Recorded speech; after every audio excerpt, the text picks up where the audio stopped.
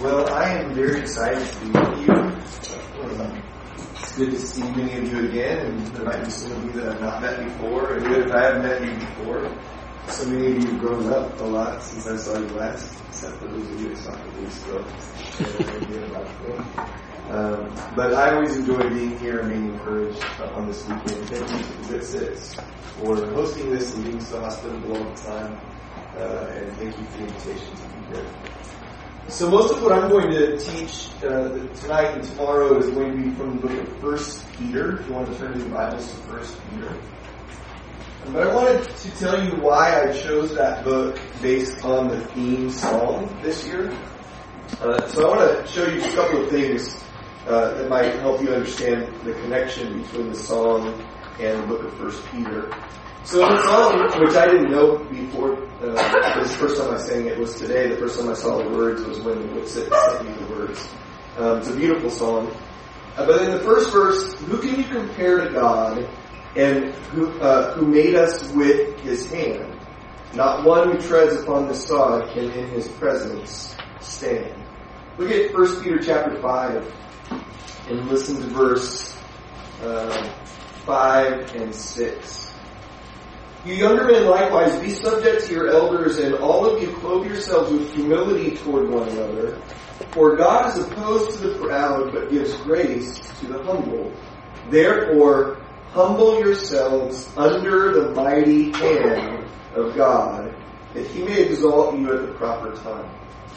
Peter is going to say toward the end of his book that we ought to humble ourselves under the mighty hand of God. Same thing that Isaiah was saying in chapter 40. Same thing this song is saying.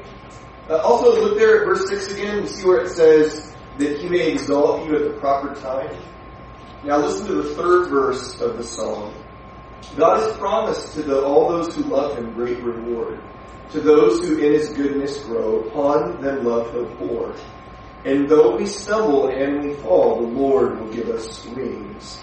And when we hear that final call, we'll bow before the King. So the idea that God one day is going to, as the verse promises, lift us up at the proper time. And there'll be more that we'll say about that in chapter 5 when we get to the end of the studies. But that leaves verse 2 of the psalm. Listen to verse 2. Nations are as dust to you, their rulers but as clay. He blesses those who right have trod, and all His will obey. The flowers fade as does the grass, His people likewise so.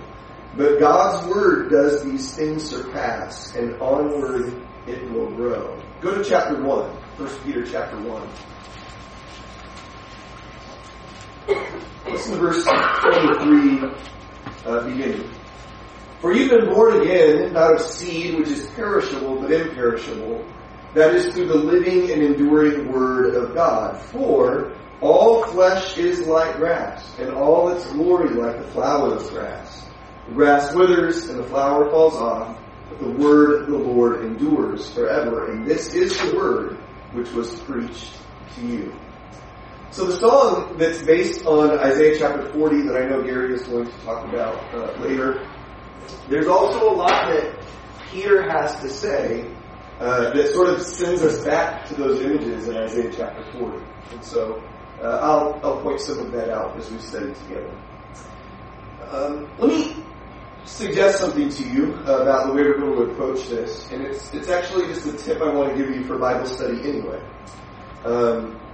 Over the years, as I've tried to learn how to study the Bible to get the most out of Bible study, there's been a couple of things that have finally made sense to me. And this particular piece of advice I'm going to give you, I think, will help you. Anytime in the Bible that somebody who wrote a book of the Bible or wrote a letter tells you why they wrote it, then you need to take that really seriously. If somebody comes out and says, I've written to you these words, like John says at the end of his gospel, that you may believe that Jesus is the Christ, the Son of God, and that believing you may have life in His name. Whenever a writer tells you why he wrote, take the phrase, take the idea of why they wrote, and then read the book from that perspective. And everywhere you read in the book, ask yourself the question, how does this section help me understand why he wrote the book? And all of a sudden, the Bible will be a lot more interesting to you. Instead of you trying to figure out when you read, I wonder why he wrote this. If he tells you, then read the book that way. It turns out a lot of writers do that, and a lot of times it gets ignored. Peter's one of those. Let me show you why Peter wrote his book. Turn to 1 Peter chapter 5, and let's read verse 12. Now, before I read this, actually, I'll read this, we'll talk about it, and then I'll give you guys another thought about this. 1 Peter 5:12 says, "Through Silvanus, our faithful brother, for so I regard him, I have written to you briefly, exhorting and testifying that this is the true grace of God. Stand firm in it." Now you notice in that verse, Peter says, here's why I wrote. Number one, he thinks he wrote a short book. Did you catch that? He says, I've written to you briefly. It's not very long. In his mind, it was a short letter, even though it's going to take us a few hours to get through it. He wrote briefly, but look at the verse again. What does it say he was doing? First thing he says is he was exhorting you. What does it mean to exhort somebody? Exhortation or exhorting means saying something like, come on, you can do this. Like, get with it. You're able to do this. You ever heard teaching or preaching that doesn't just educate you, but it motivates you? And you kind of leave and think, I want to do better. I want to keep going. That's exhortation. And that's why he wrote the letter. But look at the other thing he says. Exhorting and, what word does he use there? Testifying. Does everybody have that? Testifying. Now normally people testify when something's on trial, right? When there's a question. Well, what was on trial that Peter needed to testify about? Look at the rest of the verse. He was testifying that this is the true grace of God. Stand firm. Now, if he was testifying that this was the true grace of God, that implies that in the world that he lived in, there was something else out there, which would be false graces. Ever since the grace of God began to be preached, there's always been false graces. Now, here's what I want to tell you about the book of 1 Peter and reading it through this lens of this verse. Do you ever have Bible studies or friends that you wish you could have Bible studies with, and your friends love God? I know a lot of people like this. They love God, they go to church, but when you talk to them about the Bible, their favorite thing to talk about is grace. That's what they love to talk about. And even though you know them really well, that they sort of misuse or misunderstand grace. Grace is kind of like this, anti-venom snake bite kit that they have. And it's like, I can go out there and sin all I want because I have the anti-venom, and then I can just give myself a shot of grace and I'm good. Like, they sort of have this idea of grace, and it's like everything to them. Grace is everything to them. But their understanding of grace is not always exactly how you have understood Scripture to say it. So I want to tell you that I found the book of 1 Peter to be the best place to study with those people. If I get a Bible study with somebody up there in Minnesota that's like a grace person, and they love grace and they love God, but I know they don't know their Bibles very well, I can tell that. I'll get them into a Bible study and I'll say, have you ever studied 1 Peter? And they'll say, well, no, I don't know very much about that book. And I'll say, well, let me show you why he wrote his book. And I take them right here. And then I do something like this with them. I say, why does Peter say he wrote his book? Well, he wrote his book to exhort that this is the true grace of God. And they'll get excited because they like grace. Oh, good, we're going to talk about grace. But I also do the same thing with them that I did with you. I say, if he had to say there was true grace, what does that imply or that bit? False grace. And he had to testify that this was the true grace of God. Peter would have known because he walked with the Lord and he was an apostle. So whatever Peter says about grace is really the true grace of God. I also show them one more thing. Look at verse 12 again. What's the last thing he says in the verse? Stand firm in it. Right? When do you normally tell somebody to stand firm in something? When it's easy or when it's difficult? What would you say? Hey, stand firm in that. That's usually talking about something what? Hard. So why would Peter say at the end of a book about grace that somebody has to stand firm in? I thought grace was like the easiest thing to stand in. It turns out that the grace of God, if it's truly understood, is not the easiest thing to stand there. Now, by the way, if you do this right, if you set this up right with these people, they'll already be like, wait, I don't really understand. And if they know anything about Peter, or you can say something like this, here's what I'll start with. When you read the book of 1 Peter, it doesn't sound like he's talking about grace at all until this verse. Like, you don't read the book and go, oh, grace is jumping out at every page. Peter's talking about things like suffering, and submission, and obedience, and holiness, and all these words and concepts that people nowadays never attach to grace. They almost put them in, like, opposition to grace. Grace is so we don't have to be obedient. Grace is so we don't have to live holy. Grace is something that will make you never have to suffer. You really don't have to submit much of anything.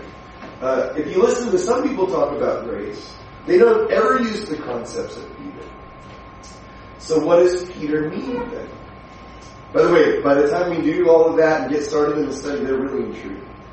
And then as you begin to go through the book, it's just beautiful to watch them change the way they think about the true grace of God. So I'm going to do a little bit of that with you here. Let's go back to chapter 1, and let's begin here at the beginning of Peter's testifying and exhortation of the true grace of God. Now, if you want to keep track, I think there are 5 sections in the book of different ways to talk about grace. The first section is chapter 1. And Peter's going to tell us about the true grace of the new birth. That we've been begotten again by God. We've been born again, and there is this grace in that new beginning. That's chapter 1. The first half of chapter 2 is the true grace of a new identity. That we are now a certain kind of people before God. And there's a grace in that we get to be this people. But there's a challenge to it, being those people. The third one, so the true grace of the new birth, the true grace of the new identity. The second half of chapter 2 into chapter 3 is the true grace of submission. That there are all these things in our life that we have to learn to submit to if we're going to honor God and honor people. And that is a grace that Peter would say we need to do. The fourth thing in chapter 3 and 4 is the true grace of suffering. That he's going to talk a lot about what it means to suffer for the Lord and to arm ourselves with the purpose of suffering. But that, according to Peter, is a grace or a part of grace. The fifth thing is the true grace of humility. The last chapter is going to describe the idea of us being humbled in a couple of different ways. And that is also the true grace of God. So that's just a quick overview. Let's start in chapter 1 and talk about the true grace of the new birth.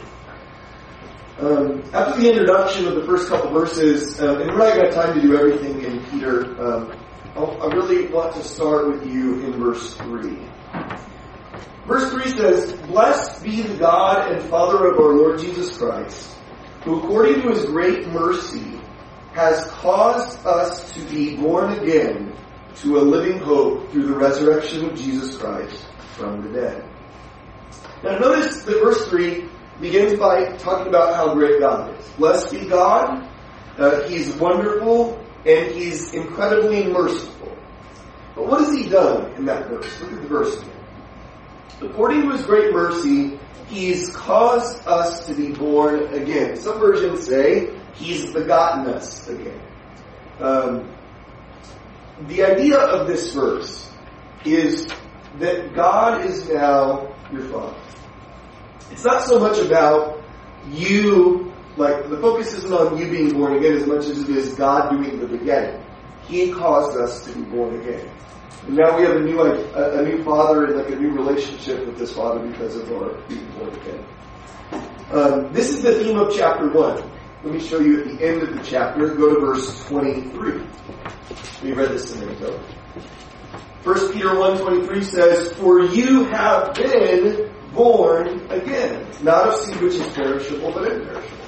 So at the beginning of the chapter and the end of the chapter, Peter is saying, you guys, you know what you have? You have a new Father. You've been born again. This is good news. This is great. This is great news. But what does it mean? Like, what's the point he's trying to make? Now, we're going to look through the chapter, but let me start with this. A lot of people nowadays, if you say, hey, did you know that it's the grace of God that we get to be born again? Everybody will agree. Yes, that's right, we get to be born again. But here's the focus. That means I get to start over, right? I get to have a new life and begin a new life, and I get to start over. God's forgiven everything. That's true. But it's interesting that Peter never says that in the chapter. Peter's focus is not, hey guys, you've been born again, you get to start over. Peter's focus is, you've been born again, therefore there's all these other things that are true about your life because God's your Father. Let's look at what they are. Starting in verse 4. Here's the first benefit of being born again. To obtain an inheritance which is imperishable and undefiled and will not fade away, reserved in heaven for you. If you have a new father, according to verse 4, you have a new inheritance. It's not about your past, you see. It's about your future. It's not about having been forgiven of what you've done only. It's about what you stand to inherit from God. Think about for a minute the ancient world and the people that would have lived then. And in those days, there were a lot of orphan people. There were a lot of people who didn't have fathers. Their fathers died in war or in battle or from sickness. And there were just more even than in our time. It was a big deal in that time and in that culture to maybe be adopted into a family. But imagine for a minute that you'd come from poverty, nothing. You had no hope, no future, no inheritance to speak of. And then one day somebody decided to adopt you, and they were rich. And they had a lot of land. And you were going to have this great inheritance. That would have been really cool. But notice the verse here again. It says about this inheritance that it's imperishable and undefiled and will not fade away. Now, a lot of you are probably too young for this, but some of the older folks might be able to answer this. Has anybody ever received an inheritance yet? Like a literal inheritance? Somebody died, and they got an inheritance. You've received one. You've received some inheritance. My question, I guess, for all of you would be, has that perished yet? Is it gone? A lot of people get an inheritance from their father or their mother or their rich uncle or whatever, and it's super exciting for a little while, and it's like, oh, where'd that go? The inheritance is gone. My dad recently sat down with me and he started telling me about how he's going to die one of these days, and I need to tell you about money. And I was like, Dad, I don't want to talk about this. And he's like, I know. And we were sitting in his house in San Diego, in the carport, and he pointed around and he's like, all this stuff is going to be yours. And I was thinking, oh no, that's not what I want at all. It's just a mess, and I don't really want to have to deal with it. But as cool as an inheritance from my father might be,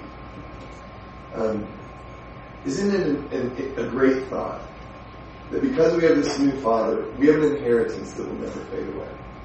It will never go away. That's the first benefit. That's just number one. Look at the second thing about being born again in verse 5. Who are protected by the power of God through faith for a salvation ready to be revealed in the last time. So if we have a new father, we have a new inheritance in verse 4. But in verse 5 now we have what? What does it say? We are protected by the power of God. If you have a father, and we go back to the ancient world again, and all of a sudden this father adopts you into his family, and one of the great benefits is you have his protection. He's going to look out for you and watch out for you. We have the protection of God. He's powerful. Now there's a lot of confusion about that. What does it mean that God protects you? And I believe, by the way, do you believe that God's powerful? I do.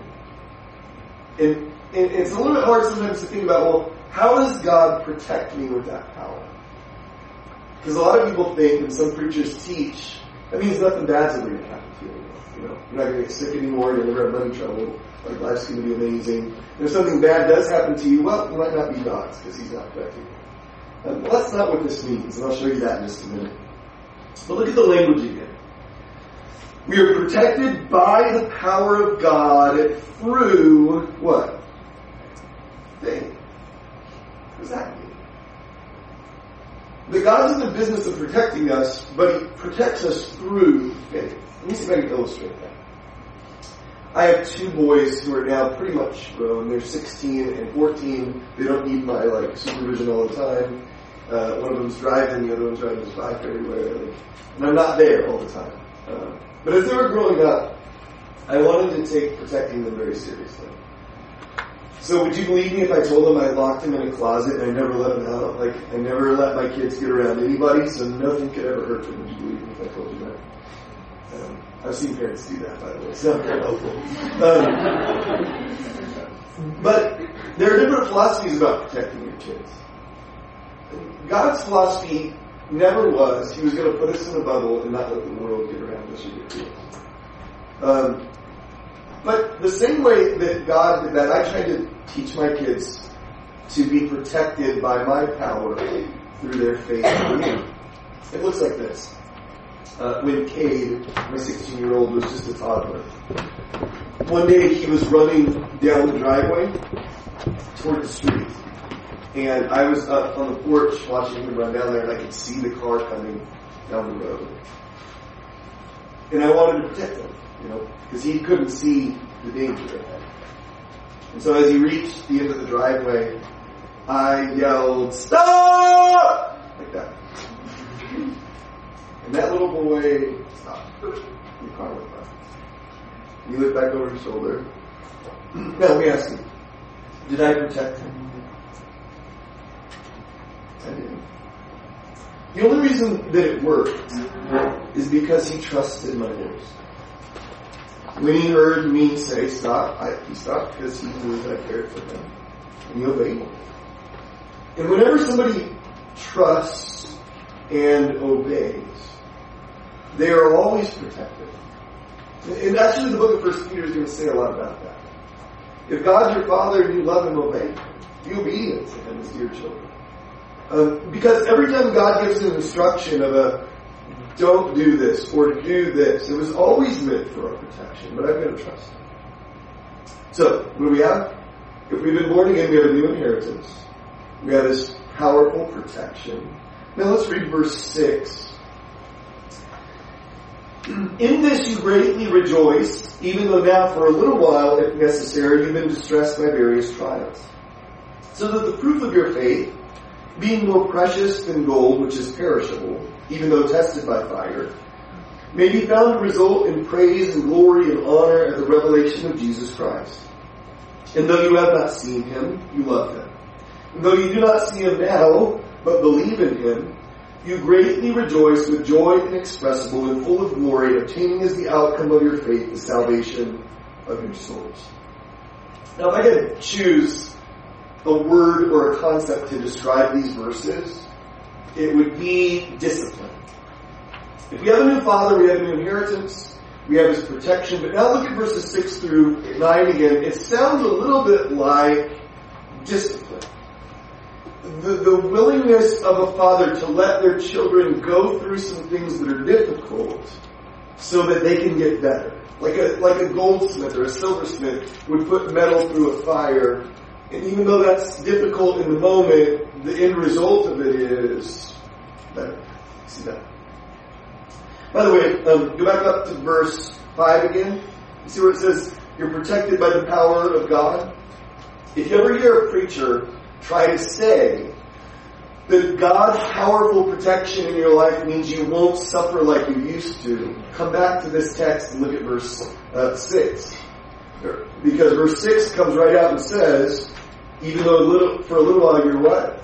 Distressed by various trials. God's protection doesn't mean we don't go through trials. And Peter doesn't imply that at all. The protection in verse 5 is not apart from trials in verse 6. In fact, the idea of it is, it's like He protects us through the trial and makes us better if we trust Him. That's the idea. How important is discipline?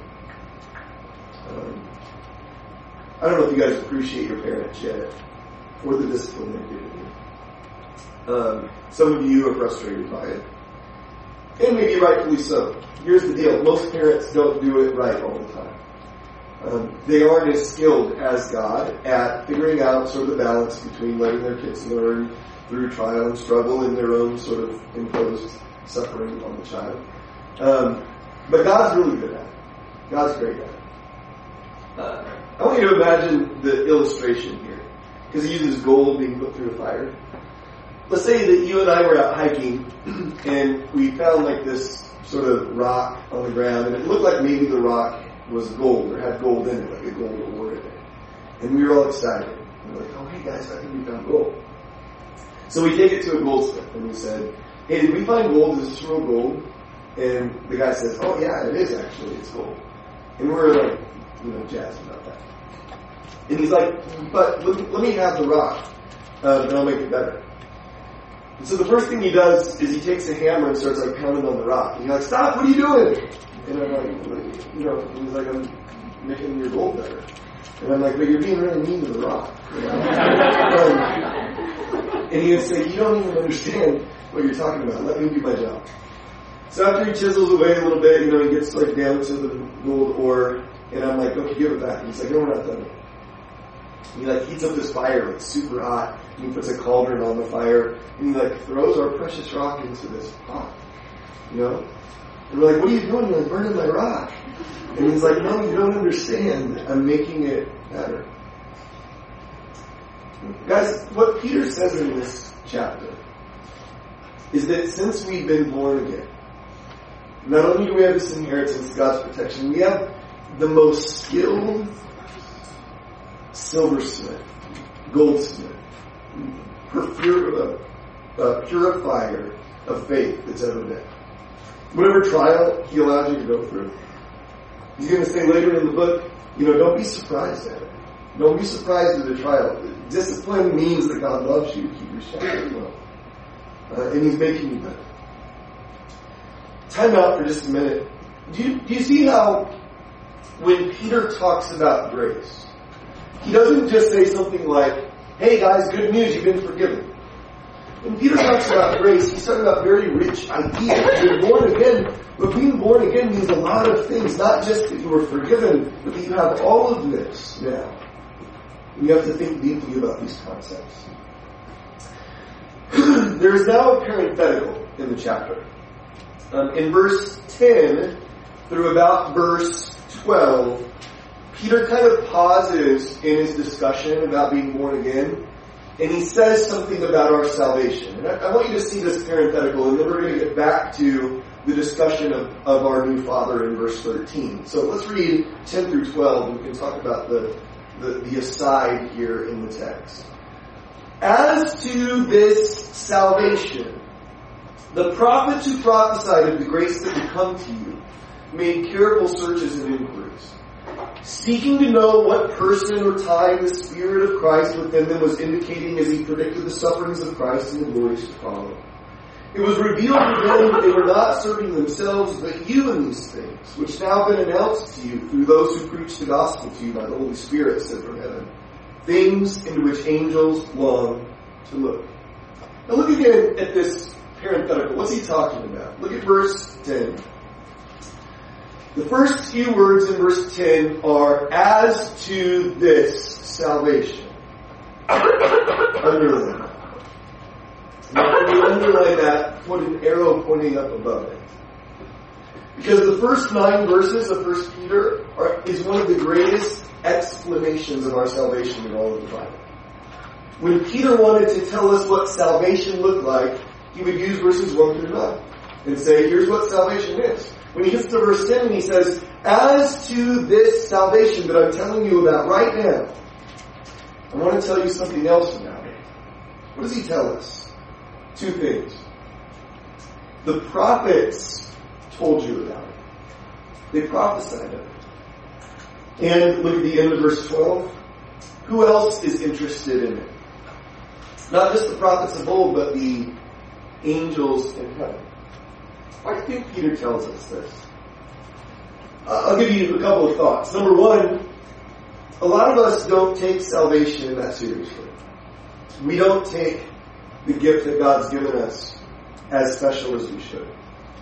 And what Peter wants us to know is all of the most godly people that have ever lived, the people in the Old Testament who were God's people and were prophesying of our grace, they wanted to know about it. They were asking questions about it. They were making careful searches and inquiries about what we have in Christ. Some of us never do that. They did.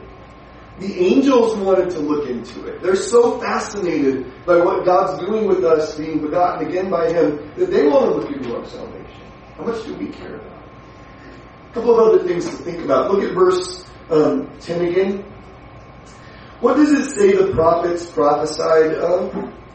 They prophesied of the grace. If you ask most people, hey, where can we read about grace? In the Old Testament or the New Testament? What would most people say? New Testament, right? What's this verse say? This verse says the prophets prophesied of grace. Whose grace? Our grace. You want to understand the grace of God in your life? Read the prophets. They're actually some of the greatest picture painters of our grace in Christ than anybody in the Bible. Sometimes the scenes in the Old Testament prophets about who you are in Christ are even more beautiful than the New Testament scenes of who we are in Christ. I'll make that point a little stronger when we get to the end of this chapter. I want to show you one more thing about this that's striking to me. You see in verse 12 where it says, it was revealed to them that they were not serving themselves but you. See that? I think that verse ought to make us very sad. Imagine Isaiah, Jeremiah, all the prophets of the Old Testament. And as God was giving them these visions and they're painting these beautiful scenes of the future and the Messiah and the kingdom and what God was going to do in the world and with people, they were so fascinated by it that they came back to God and they said, God, tell us more. We want to know more about Him and who He is and where and when it's going to be and tell us more, God. According to this verse, it was revealed to them that they weren't serving themselves. Or maybe it sounded like this. You know, Isaiah, Jeremiah, Hosea, Joel, Ezekiel. None of this is for you. It's for people in the future that you're talking about, not for you. By the way, you guys should be glad I wasn't one of those prophets. Because I'd have been like, oh, well, I'm out. You know. I don't want to keep suffering like I'm suffering. Because every one of those guys died. I mean, every one of those guys was beat up and hated and mistreated to deliver a message for you. They all bled out somewhere to tell you what you have. Have you ever seen a woman prepare like an amazing meal? She worked for weeks, planned it, because she was going to serve all these people in the future that were going to come to her house. And she worked and she struggled and she cut her fingers and she worked for hours and she made like the best meal that they could ever possibly eat. And everybody showed up to eat it. And they got around the table and somebody said, I don't really like that food. I'd rather have like a peanut butter and jelly sandwich. Isn't that disrespectful? Have you ever heard how some people talk about the Old Testament? You ever heard how some people talk about the prophets? It's not what I really like. It's not my taste. I don't really care for it. I want the New Testament stuff, not the Old Testament stuff. And I tell you, I hope God covers their ears. Because they all served us to tell us about our grace. And they weren't serving themselves. Let's get back to the discussion of our new Father. Go back to verse 13 now. Therefore, prepare your minds for action. Keep sober in spirit.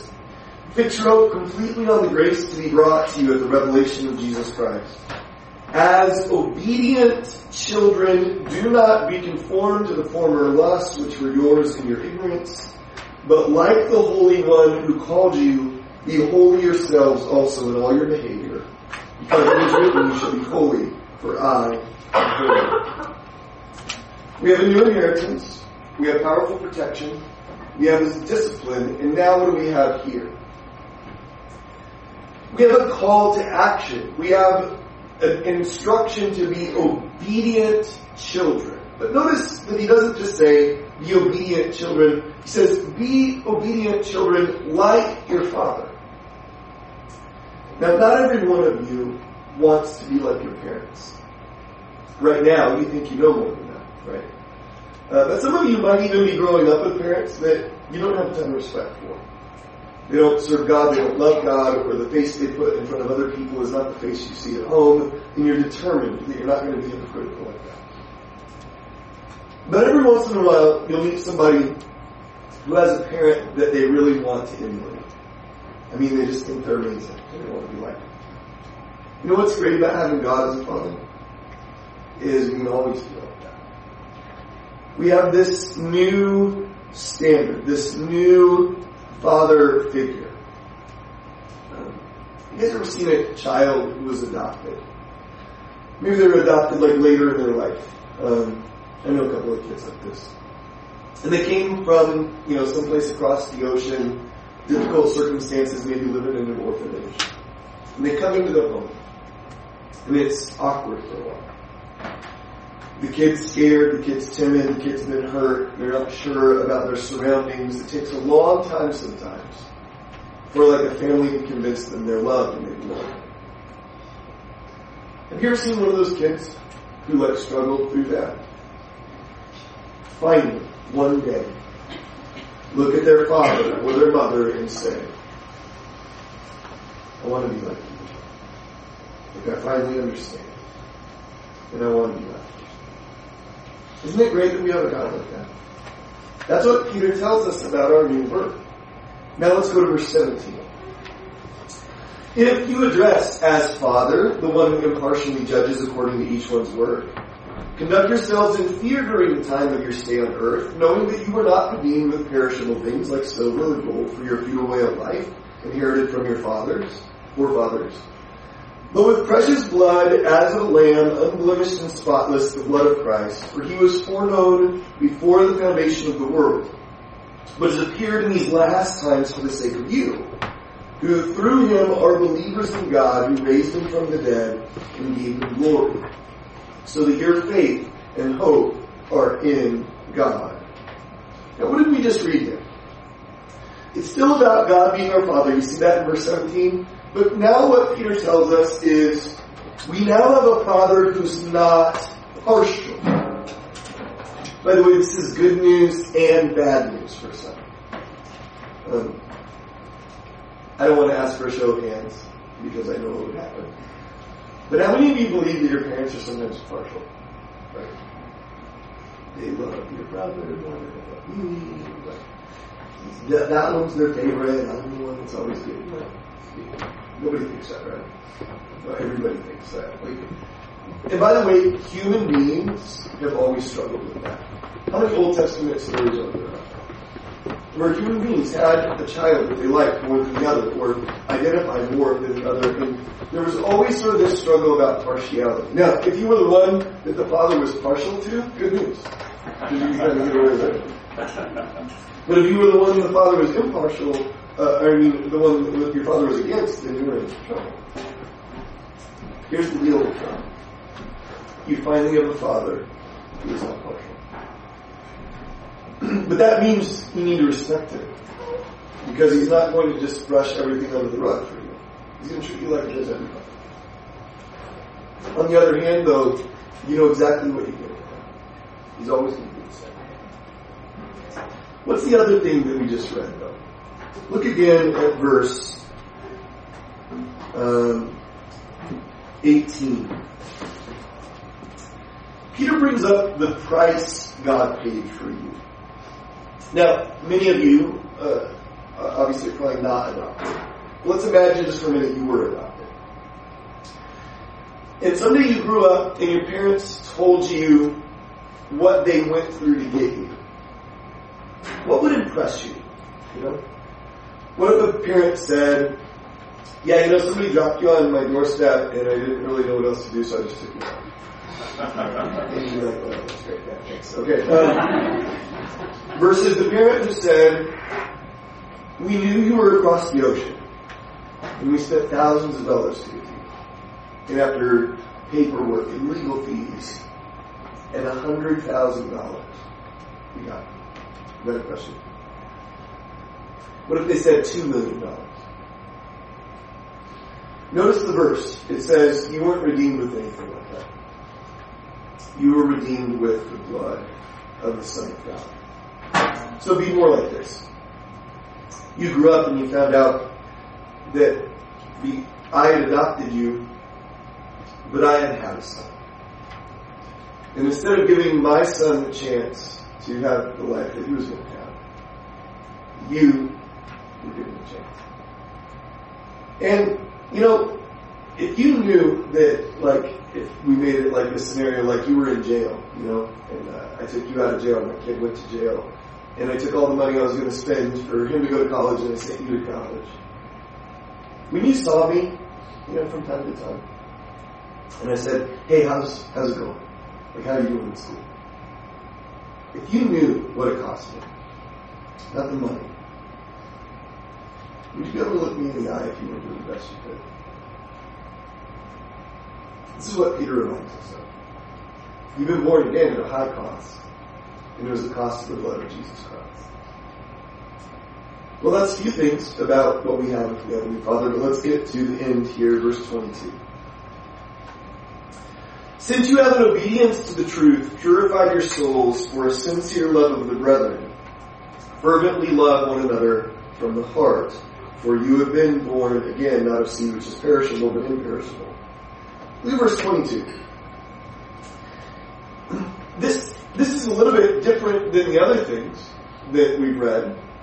Because after saying you've got an inheritance, you've got his protection, you've got his discipline, you've got his example, you've got his impartiality, you've got all of that. Now what do you read in verse 22? If you have a new father, you have a new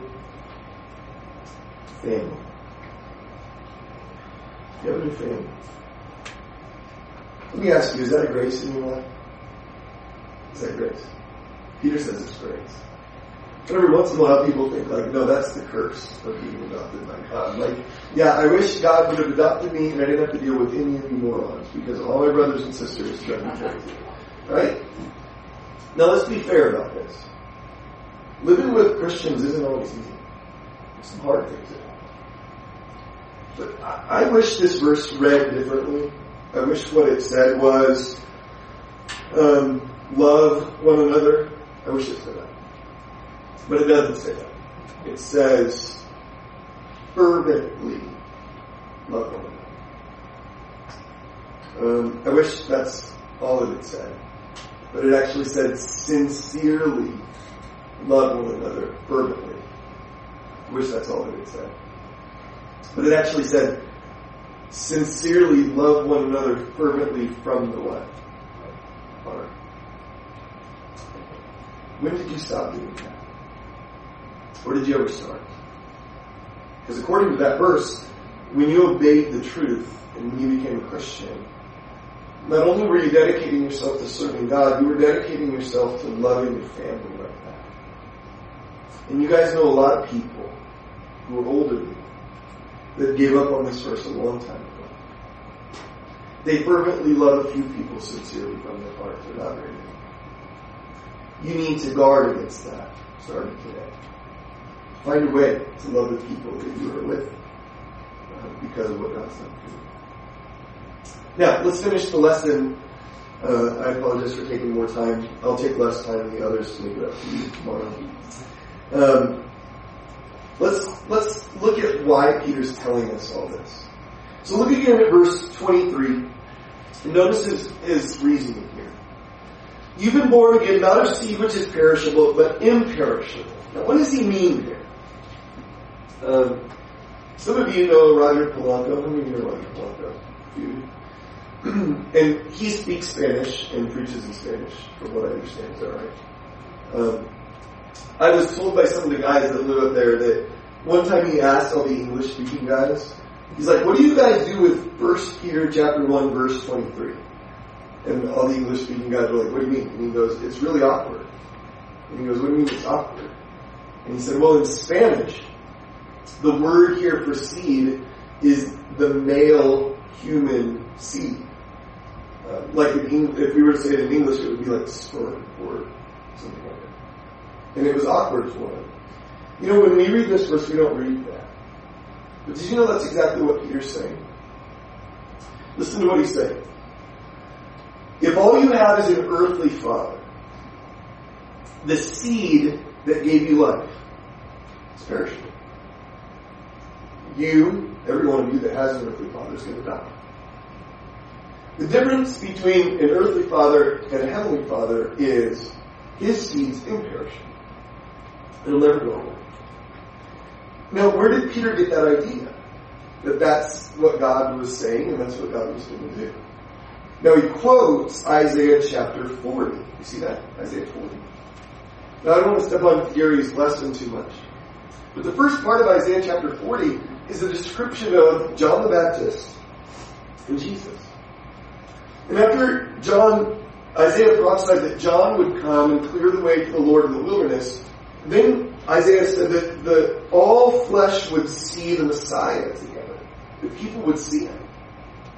Here's what's weird about that vision in Isaiah. After the description of the coming of the Lord, or the coming of God, there's a voice that says in the text, call out, preach. And Isaiah says, what shall I preach? This was what he was told to preach. All flesh is grass, and all its glory is like the flower of grass. The grass withers and the flower falls off. The first thing that's preached in Isaiah is not good news. In fact, doesn't that sound terrible? God says, preach, Isaiah, and Isaiah says, you're all going to die. You're all going to die like grass and flowers, you're just going to burn up. Like, wow, that's not very helpful. Why was it good news? One phrase. But the word of the Lord endures forever. You know what Isaiah was predicting? Isaiah was predicting that one day when the Lord came, the seed of God would come. And if the seed of God would implant in your heart and He became your Lord, you'd be born again.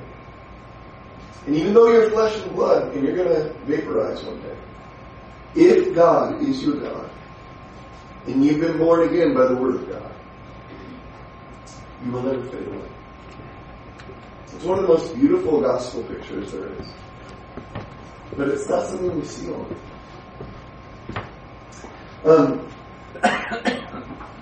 We'll pick up here tomorrow.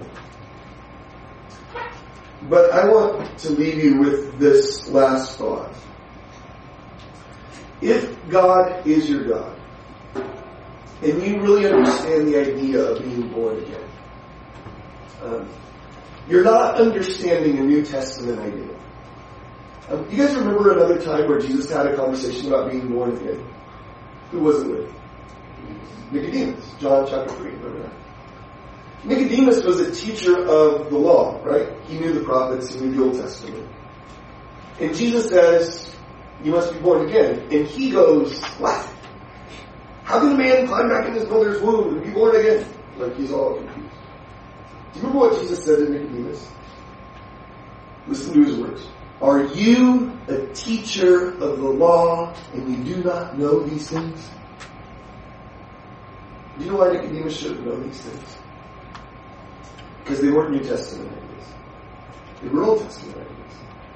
They were the pictures the prophets had painted. Isaiah had said it in chapter 40. You're all going to die unless you get the Word of God. You're all going to die unless the Lord comes. You'll be born again if He comes. And over and over and over again, the prophets described for us the grace of God. And Nicodemus didn't see it. And sometimes we don't. The books like 1 Peter help us understand it. Thanks for your attention. I appreciate it. Why don't we stand up?